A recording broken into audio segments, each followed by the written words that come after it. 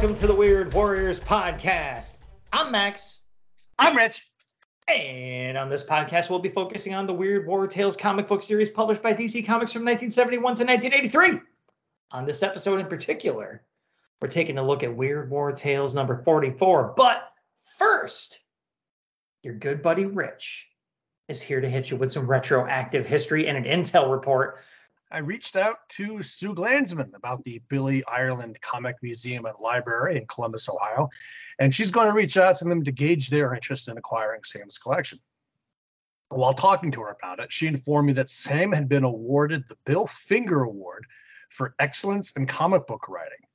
The Bill Finger Award was created in 2005 thanks to the late comic book legend Jerry Robinson, who proposed it to honor the memory of his friend Bill Finger. According to Mark Evanier, at the time, though everyone knew Batman and his supporting cast, not nearly enough knew Mr. Finger and his vital contributions to the creation of the beloved hero. Finger's name now appears on Batman movies and comic books, and we want to keep it on this award, as he's still the industry poster boy for writers not receiving proper reward or attention. Barbara Friedlander is also being honored this year. The honors will be presented at the Eisner Award ceremony at this summer's Comic-Con. Intel report. Guerrillas. Created by Bram Rebel. Private John Clayton can only watch as his entire squad is massacred during a Viet Cong ambush. Frozen with fear and surrounded on all sides, the inexperienced new recruit is certainly the next to go. Until salvation comes in the unlikely form of 7 shadowy figures streaking through the jungle canopy, an experimental squad of military-trained chimpanzees, armed to the teeth and taking no prisoners.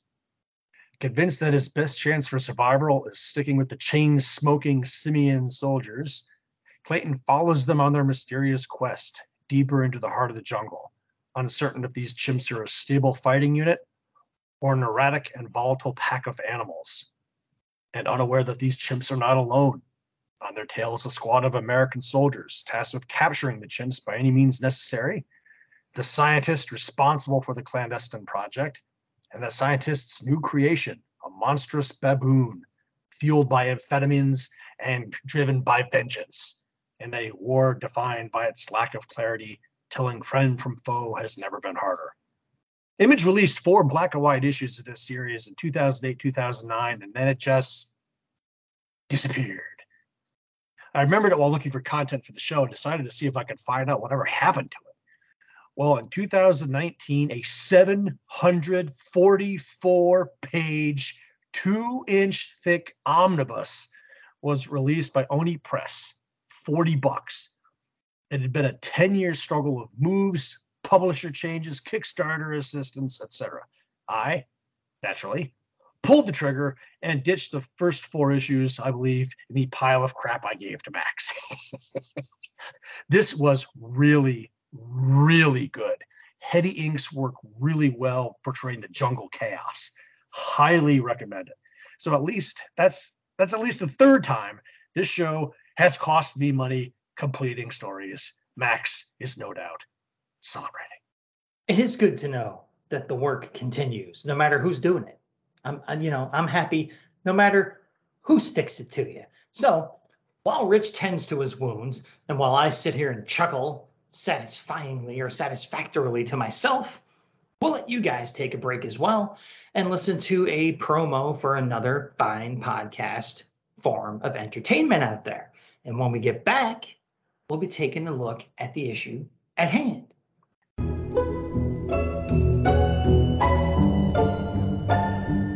Do you like comics? The 1960s? How about middle-aged gay couples gossiping about their neighbors? Then you'll love Checkered Past, a loving examination of DC's Go-Go Check branded comic magazines published from February 1966 to August 1967. I'm Dr. Bob. And I'm Dr. Husband. And each week we'll be your hosts on a trippy tour through mid-century 4-color madness. Checkered Past, available wherever fine podcasts are downloaded for free.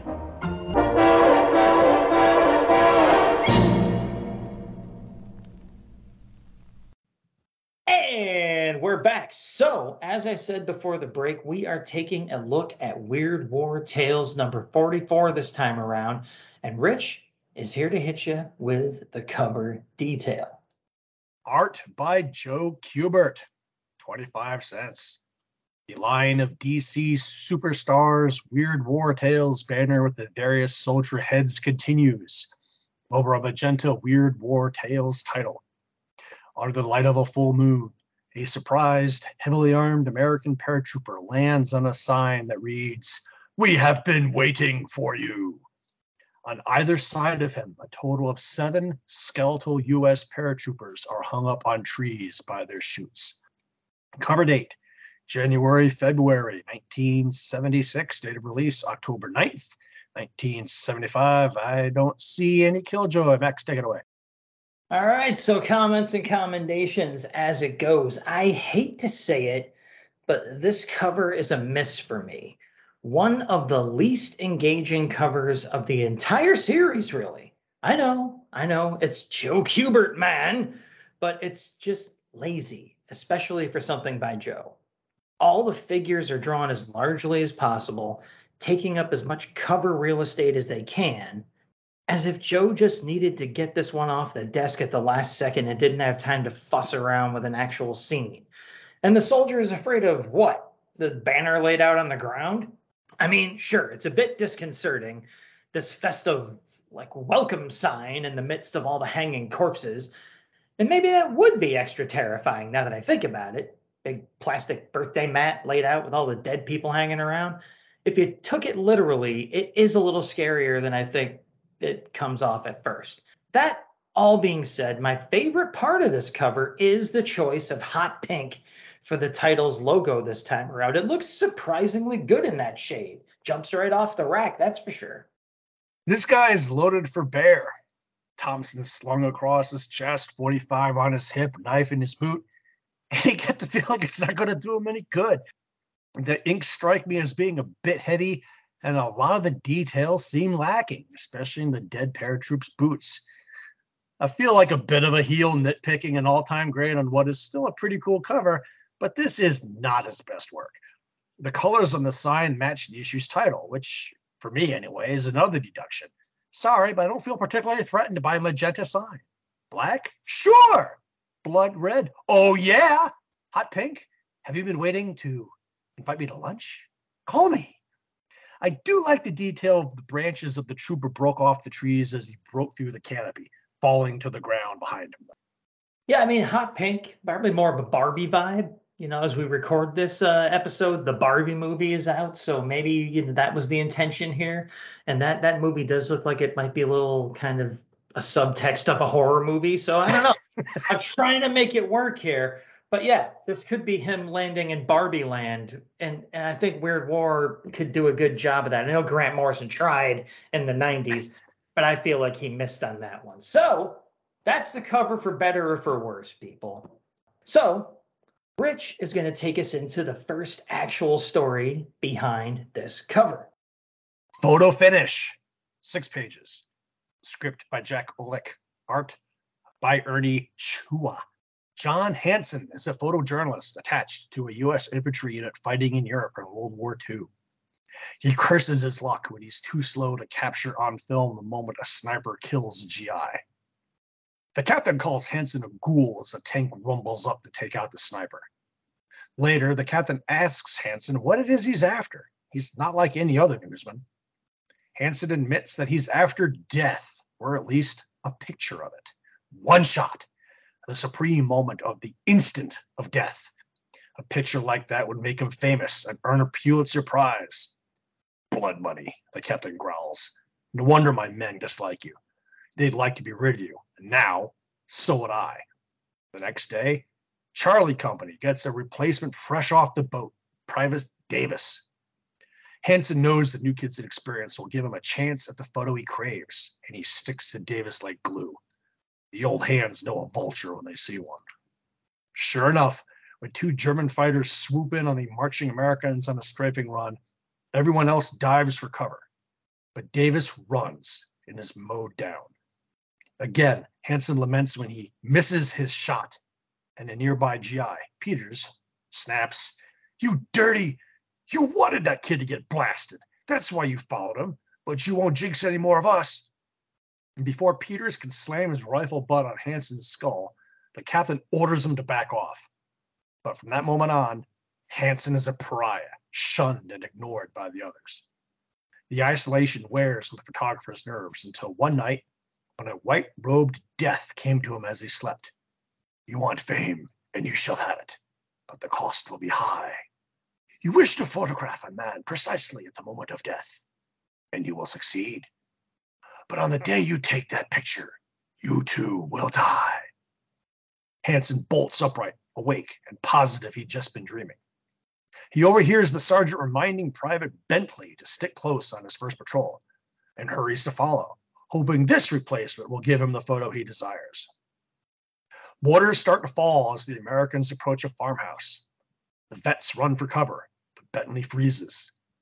Hansen lines up his camera on the paralyzed soldier and gets the shot he dreamed of when Bentley is killed by flying shrapnel. But his celebration is cut short when death rises from Bentley's body, scythe in hand, and begins floating towards him. Hansen is aghast, realizing his dream hadn't been a dream after all. He flees, throwing away his camera. Too late. The last mortar shell explodes directly behind him and cuts him down. Hansen is pitied by the others, but not mourned, and his camera is brought back to headquarters. A week later, Hansen's replacement, Carter, arrives at Charlie Company, and the captain asks about the film from the camera. Turns out one of the pictures in it had made every paper back in the States. Hansen was famous. But Carter is confused when the captain remarks that the photo of Bentley must have come out. Who's Bentley? Carter pulls a photo out of his pouch and hands it to the captain. Now it's the officer's turn to be confused. How is this possible? There was only one explanation. When Hansen threw his camera away, the shutter tripped the moment it struck the ground, capturing Hansen at the moment of death. He'd gotten exactly the picture he was after to make it famous, but to get it, he had to die. Killjoy, History Minute, CNC, all in one, because there's no way I'm chopping all this up. Page 1, panel 2, you see a helmet with what appears to be captain's rank, 2 vertical stripes, on the back of it. Officers often had 1 vertical stripe on the backs of their helmets so people behind them could tell they were an officer. NCOs often had a horizontal stripe on the back of their helmets for the same reason. Page 4, panel 2 is a great panel showing Hansen's isolation. The other GIs sitting around a warm fire while Hansen sits by himself under a blanket, eating chow. But a fire at the front is a great way to draw fire. And I'll nitpick the last panel of the story that portrays Hansen's death shot in color, because that's the only reason Max put me on the cast. Color film did exist even before the war, but it could be expensive and hard to find, especially during a war, and probably required a different developing process. Yeah, for pow effect in the story, it probably needed to be color, but for authenticity, it probably would have much more likely been black and white. The government also had a policy about not publishing photos of our casualties in the early days of the war. It wasn't until September of 1943 that Life magazine was permitted to print a photo of 3 dead GIs on a beach in New Guinea. The editorial accompanying it was very powerful, and I'll read the beginning of it. Here lie 3 Americans. What shall we say of them? Shall we say that this is a noble sight? Shall we say that this is a fine thing, that they should give their lives for their country? Or shall we say that this is too horrible to look at? Why print this picture anyway, of 3 American boys dead upon an alien shore? Is it to hurt people? To be morbid? Those are not the reasons. The reason is that words are never enough. The eye sees, the mind knows, the heart feels. But the words do not exist to make us see, or know, or feel what it is like, what actually happens. The words are never right. The reason we print it now is that last week, President Roosevelt and the War Department decided that the American people ought to be able to see their own boys as they fall in battle, to come directly and without words into the presence of their own dead. And so here it is. This is the reality that lies behind the names that come to rest at last on monuments in the leafy squares of busy American towns. The editorial goes on, but that was the important part. However, I'm very doubtful a picture of someone being as graphically killed as Hansen would be published even today. Robert Capa got the shot Hansen wanted, and he didn't die to get it. The Falling Soldier is a black and white photograph taken by Capa, claimed to be taken on September 5th, 1936. It was said to depict the death of a Republican soldier during the Battle of Cerro Muriano in the Spanish Civil War. Following its publication, the photograph was acclaimed as one of the greatest ever taken. But since the 1970s, there have been significant doubts about its authenticity due to its location, the identity of its subject, and the discovery of staged photographs taken at the same time and place.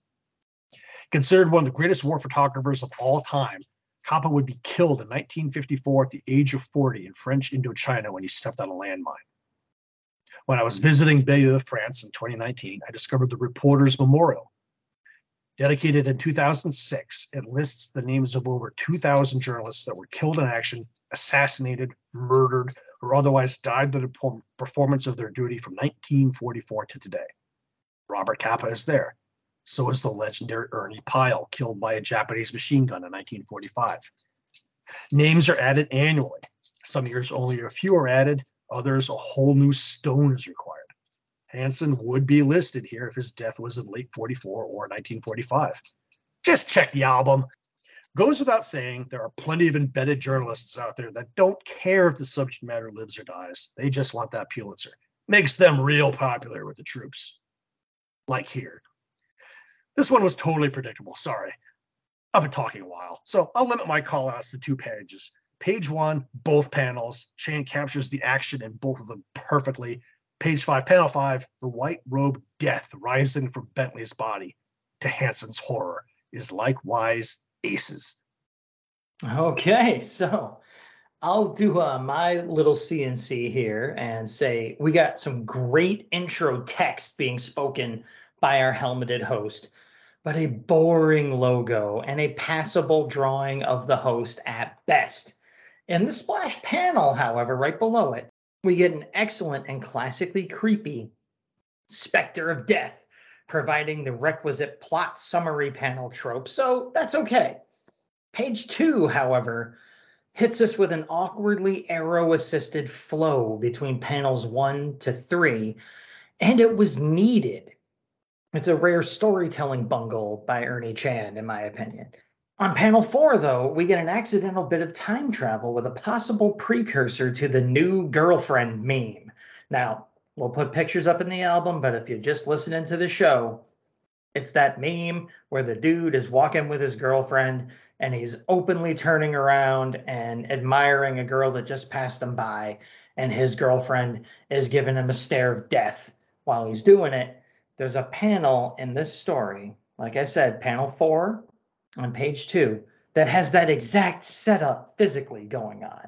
So just funny to see those parallels when you come across them, and to realize the depth of damage to my brain that the age of meme discourse has done to me. So anyway, while I think about whether I need therapy for that or not, I'll go on and say that on page 3, panel 1, the new kid replacement actually looks like a kid. That is no small accomplishment in comic book art history, folks. So many people can't do that, draw people other than looking like small adults. And, you know, children are hard enough, but a gawky 18-year-old like this kid, super rare to find someone that can portray that. But Ernie nails it there. So on page 4, panel 2, as Rich mentioned already, the image of Hansen the Outcast is really well done, bears repeating. It's one of my favorite panels in the story. On page 5, panel 4, that full-on grim brutality of Bentley's final moment is presented in stark, unadorned fashion. It perfectly presents the sheer ghoulishness of Hansen's reprehensible obsession. And of course, the kicker in the final panel of the story, which has got to be the first death selfie in comic books, brings everything to a fittingly ironic end. Predictable, sure, but it's Weird War Tales, baby. I say, not a bad start. So, first story's out of the way, and I got bad news for you people. I'm taking the rest of the stories in this issue. So, given that y'all just turned off the podcast now, I could say anything I want, but there's a reason for that, but you'll see. The next story is short to give you a little bit of reprieve. It's called Fear No Evil. It's 4 pages long. Script is by tried and true Jack Olek. Art is by the legendary Jose Luis Garcia Lopez. Synopsis goes like this. It's the cover story tie-in. Under a full moon, a twin-engine transport filled with paratroopers drones over Germany. Delayed by a terrified paratrooper that just can't jump on command, the commanding sergeant is late going out the transport's door. The sergeant is a hard case, a man without nerves, and he seethes in anger at the other trooper as he drifts miles away from the drop zone. His chute is snared in a tree overlooking an ancient cemetery, and the sergeant feels one of his legs break on the impact. Almost immediately, 2 Nazis on a motorcycle approach, and the sergeant has no time to unsling his Thompson. The Germans stop, and a lieutenant dismounts from the sidecar, pistol in hand to finish off the American. They are startled by the cemetery's elderly groundskeeper. Stop! This man is already dead. Must you bring your stupid war even onto this hallowed ground? Has the war not wasted enough blood? The sergeant calmly plays dead as the groundskeeper and officer talk, and the officer soon agrees that there's no point wasting bullets on a corpse. But before leaving, the officer takes the sergeant's boots. As soon as the Nazis drive off, the groundskeeper tells the sergeant to cut himself down quickly. Sarge is grateful. You knew I wasn't dead. You saved my life. Why? Because there are still some of us who believe that shedding human blood is a waste, the groundskeeper replies, who helps the injured paratrooper limp into a small above-ground tomb. Sergeant is wary, but he's an old hand. If this is a trap, he's ready for it. As soon as the doors close in the tomb, a crowd of Germans rise from the shadows and advance menacingly on him. Cursing the groundskeeper for his duplicity, the sergeant opens fire on the Germans with his Thompson and finally understands fear when none of them go down. Fangs extend from the groundskeeper's jaw as he joins the others. I told you, Sergeant. We're exactly what I said we were. Germans who do not believe in wasting human blood. The end. Killjoy coming in. Page 1, panel 2. As the sergeant jumps from the transport, has 2 strikes. The plane is sporting insignia that the U.S. did away with in mid-1942 because the red circle at the star's center could be mistaken for the Japanese meatball insignia. As an aside, British aircraft operating in the Pacific did the same thing. Usually, the comics mistakenly show the post-war insignia with the red stripe. The story directly says the jump is taking place into Germany, so that's 1944 at the earliest. And the rank the sergeant wears, brace yourself, doesn't exist. 3 chevrons, 2 rockers, and a diamond in the middle? Beats me. The diamond is a first sergeant, but you need a 3rd rocker. Eliminate the diamond, and he's a technical sergeant, or a sergeant first class today. We have a miscolored swastika armband on the wrong arm on page 2, panel 5. But since the action takes place behind the lines, I will allow its being worn at all. All right, fair enough. Comments and commendations, I'll kick it off and say it's a 4-page story, so Rich and I are bound to repeat some of our call-outs here, but so be it. I'll start off with a gripe, though. Surprise! And I'll even save a huge gripe for Rich since he got there in the first, he got here first in the script anyway. We kick off page 1 with some really awkwardly worded intro text, coupled with a very pedestrian, especially considering the source, host drawing and title logo text.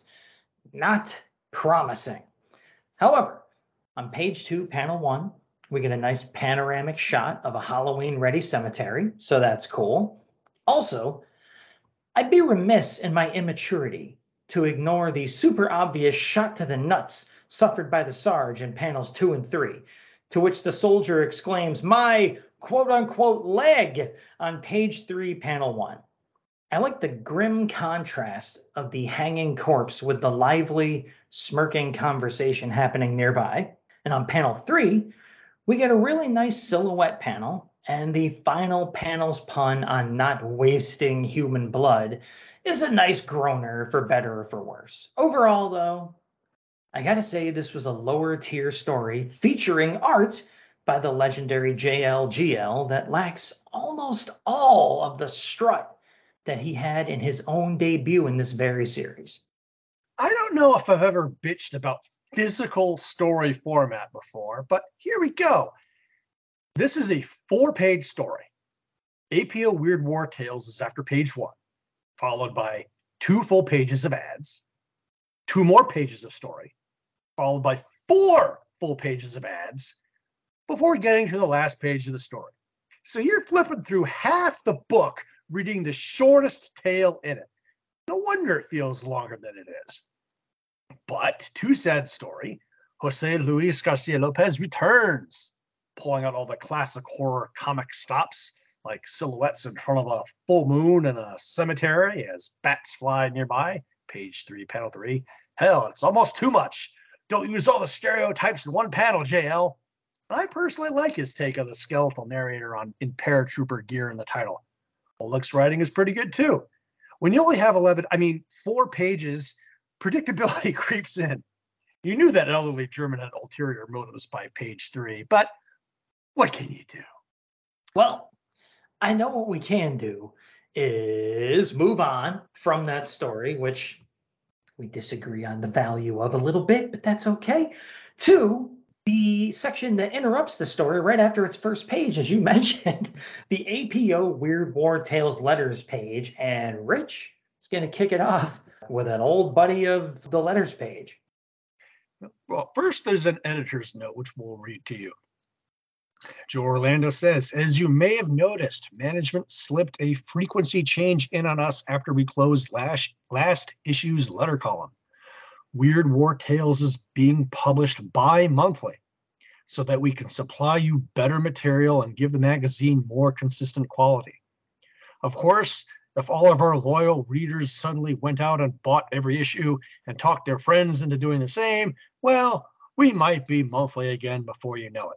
And now, on to the letters. And actually, you remember there were a couple of letter writers in previous episodes that actually suggested to maintain the quality that the comic go to a bi-monthly format. So, someone was listening.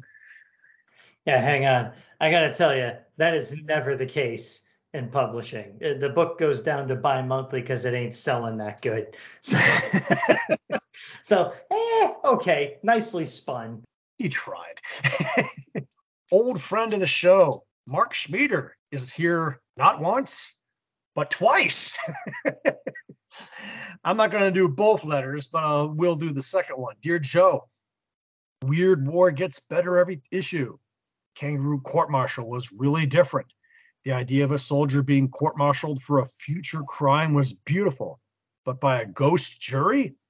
Weird War quite often contains an element of humor, and this was another fine example of such.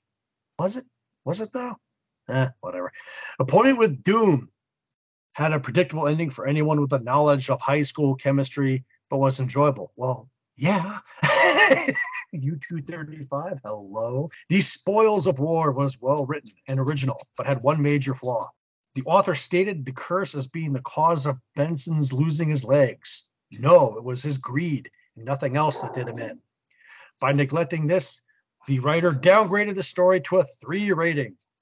Art this issue by Draught, Yandok, and Kirchner, long time no see, was beautiful and unique, and all wrapped in a sensational Kubert cover. Mark Schmieder, Concord, Massachusetts. For my letter, I could have gone with Linus Sebalius, who's another stalwart. But after reading through what was left, pushing aside the Schmieders, I had to go with this one. This is a letter that I think is worthy of Batman's enemy, Two-Face. Starts off with, Dear Joe, after quite a few mediocre issues, you have returned with some nice artwork. Rick Estrada's artwork on The Soldier from Space was beautiful. His thick lines helped the story's futility. There's another bit of phrasing I don't get, but okay. Howie Chaykin's art was ruined by Bill Drout's inks, but the two-pager was still nice. I'll pass over the Warrior Breed since Gurnall's art was a yawn. Craig Ledbetter, Houston, Texas. I mean, okay, you guys know I like Rick Estrada's art, but his art helping the story's futility, I don't get it. Like, for me, it added kind of a pop sort of like absurdity to that story. I don't think Bill Drout did anything to ruin Howie Chaykin's art, but then skipping the Warrior Breed because he didn't like Gurnall's. I don't know where this person's, and he seems to be a different person with every sentence. So this was just a strange letter for me. I could not put myself in this person's shoes. And as I tried to, I became convinced that I should stop trying. So, so just a strange one that jumped out at me as I had only two to choose from. So there we go. That is the letters page such that it is. And if you need more Schmieder, it's in there. With that out of the way and taken care of, we're going to end this issue on a high note, spoiler, with a story called The Day After Doomsday Part 3, The Emperor of Weehawken. Yes, folks, the saga of Barry of Bleecker Street returns and comes to an end right here in these 8 pages, scripted by Sheldon Mayer with art by Alfredo Alcala. So here we go. Synopsis for the end of this epic goes like this. Just like last time, the first 3 pages or so are a recap from the previous issue.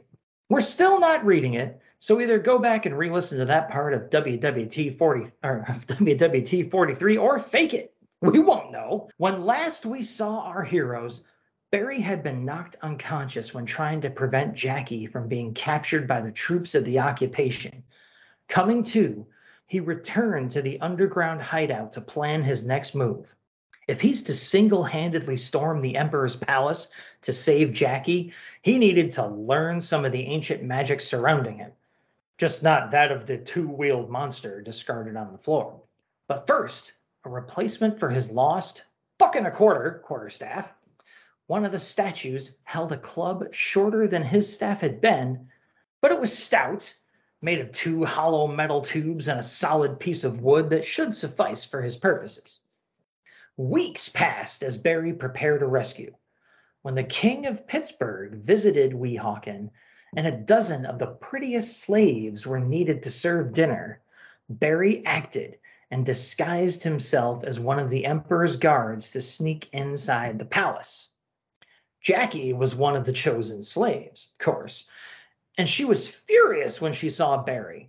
"So, you're one of them. You really had me fooled, beast. How much did you get for selling me?" But before Barry could explain, another guard rushed in.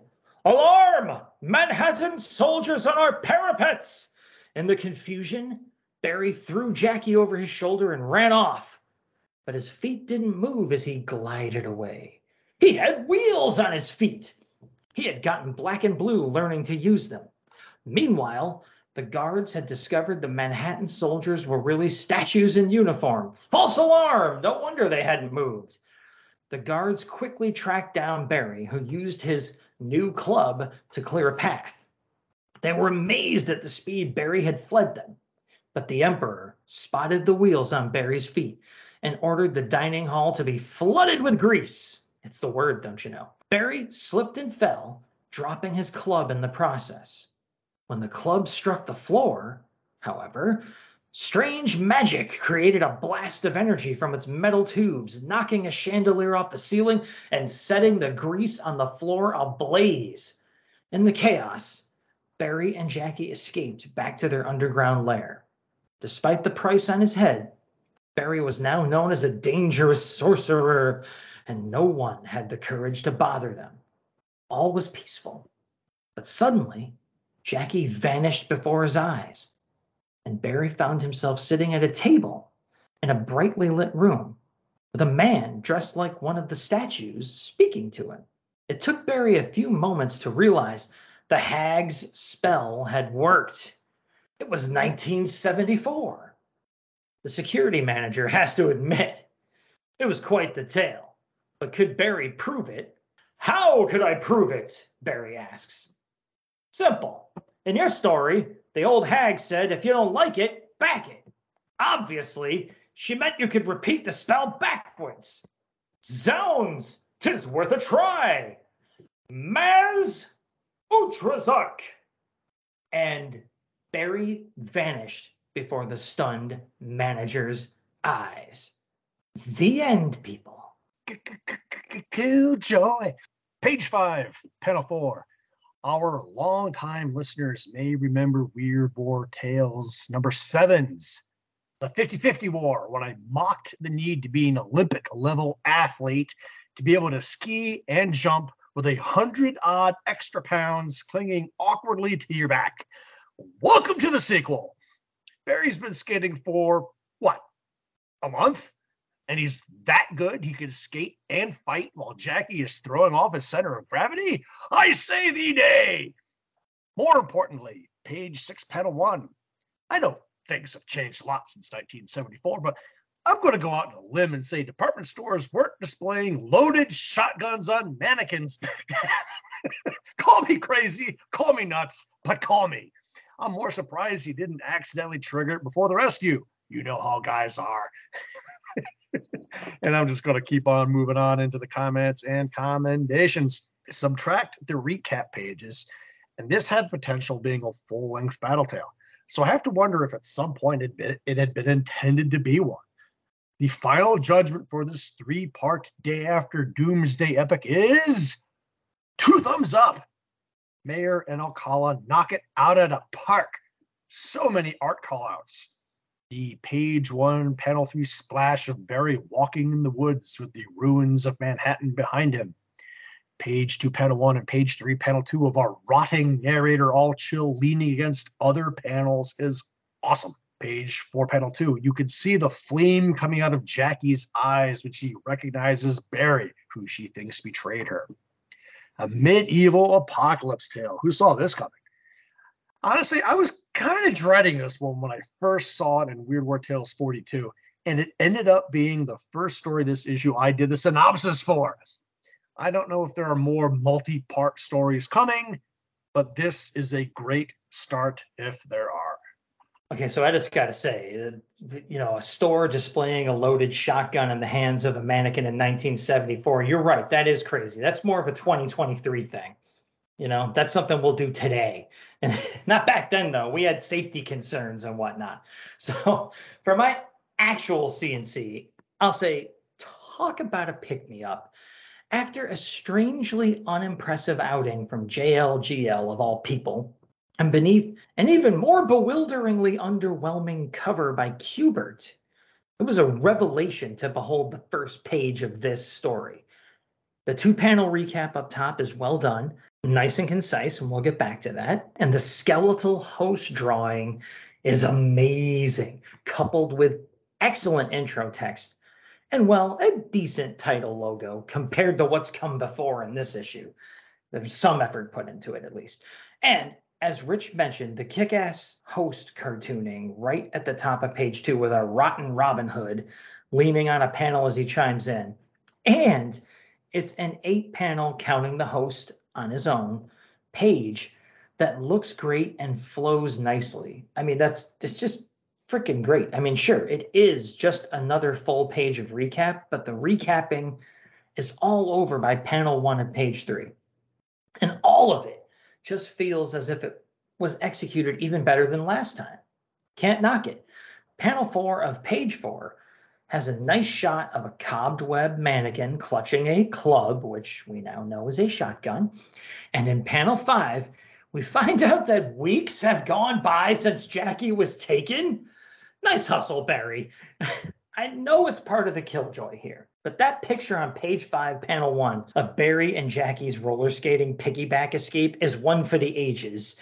And of course, page 6 starts off with an epic shot of Barry and Jackie slipping on all that kitchen grease with the gun going off and so on. It's just an incredibly good panel stretched across the top of the page. Panel 3 on that same page, showing our dynamic duo fleeing the flaming fiasco, is pretty nice to look at too. I also really like the touch of the sign near the table that Barry is transported to by the witch's spell on page 7, panel 3. Dining room set, $348.98.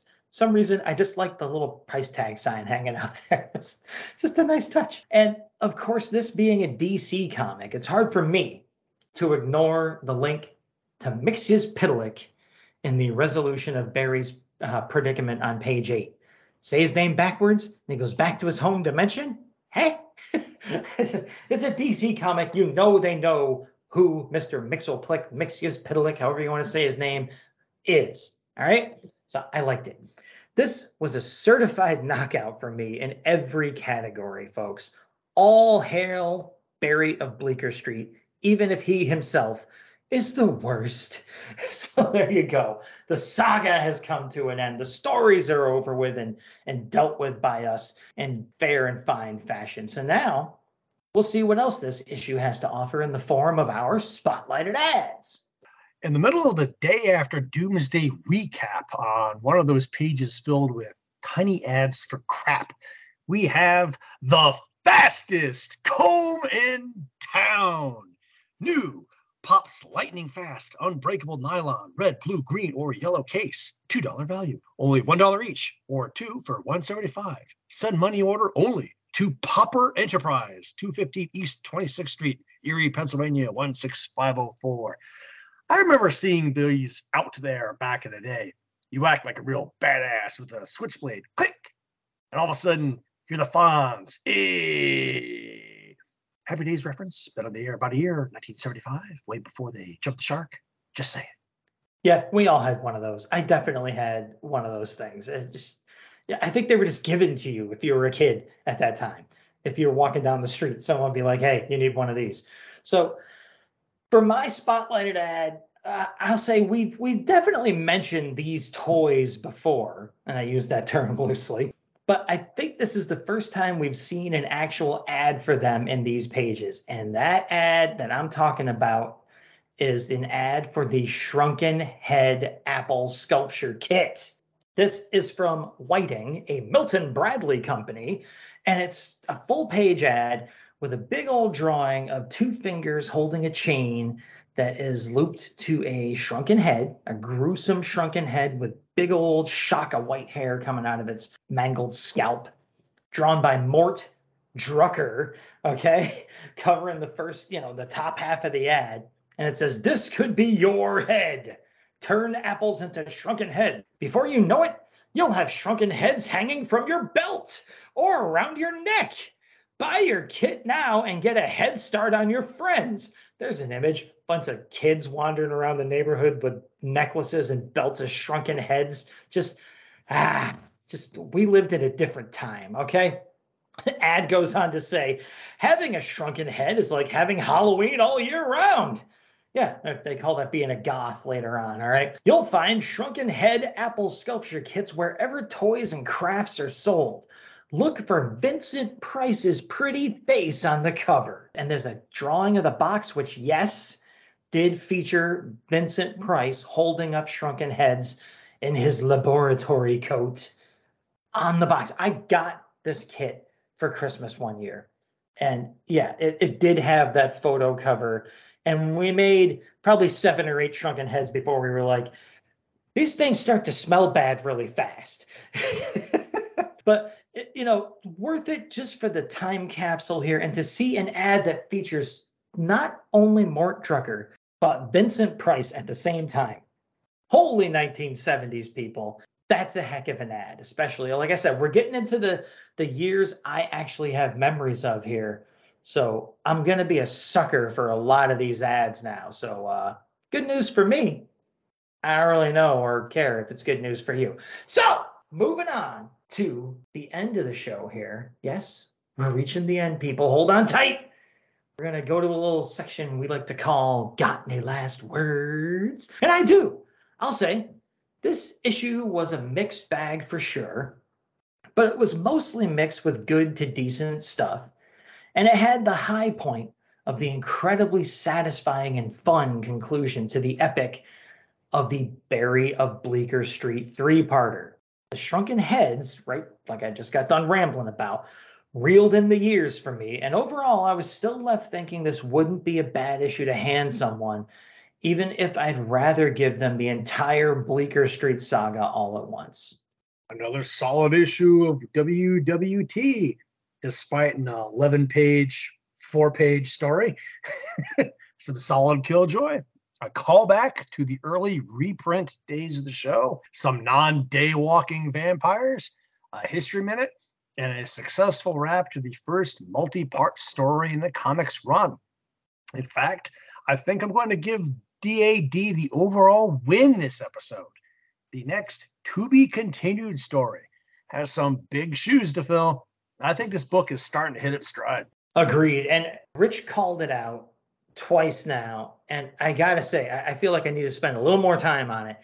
You owe it to yourself, if you have this issue, to go and see how badly they laid out that 4-page story. You can hear it in words, but you have to see it. Just like they said in that editorial about the picture of the war casualties, because these are equivalent subjects, folks. All right. So, but you have to see it for yourself to see just how bad the decision to sequence those pages was with 4 pages of story content. I can't imagine what they were thinking. It's insane. So yeah, if you have the issue, dig it out and re-experience the insanity of that sequence of pages. So, okay, taking that little extra time, because this time around at the Dead Letter office, we're going to give our social media and Gmail updates a rest, this being the summer slowdown and everything. We need things to sync up here, people. A new episode just came out when we're recording this. I'll give you some time to chime in. But next time, we will return with what is sure to be a deluge of comments and feedback on our epic 50th episode. But for now, Rich has a special announcement for you. Call it bribery, but I still have a boatload of those stars from Sam Glanzman's flag we tried and failed to give away as prizes a while ago. I'm still trying to figure out another giveaway, but in the meantime, we'd like to reward some of our listeners for past accomplishments. We have photographic evidence that Martin Gray and Jason Zeller have actually gone to our Redbubble page and bought some merch. Reminder that all proceeds from Redbubble sales just go right back into annual storage fees, so you can go back and listen to episode 5 of the show if you wanted to punish yourself for some reason. No Intel report, no teaser. Why would you subject yourself to that? Thanks to their purchase, Martin and Jason have earned 1 star from a U.S. flag that Sam ran up outside of his home before he died. Message us an address and we'll send it out to you. You heard it here first, literally until supplies last. 1 to a customer. Buy some merch, get a Sam star. The link will be reposted on all of our sites. Never let it be said that the Weird Warriors podcast doesn't give back to its listeners. All right? I mean, you can say it. We just don't want to hear it. Okay? Because Rich is sitting on a bunch of stars and he tried to give them away and you couldn't make it happen last time. So here, go to redbubble.com, search Weird Warriors podcast, buy something, send us a picture of you with it. Not just, I took a picture of the stuff on your website or whatever. And you'll get a really cool thing from Rich because he thinks about you people. He thinks about you. He puts the effort in. If it was up to me, you don't get nothing. All right. So speaking of that, Rich will also come along and tell you what more he plans to give you all in the teaser for our next episode. Weird War Tales 46. Nazi gladiators. Haunted caves. Mars attacks. Don't look now, but the countdown to issue 50 has begun. They said we'd never make it. And we haven't yet. But we made it through this one. And you know what this was? This was the Weird Warriors podcast. We were the Weird Warriors. We were the Battling Bros. We're Max and Rich. And we promise to make war. No more.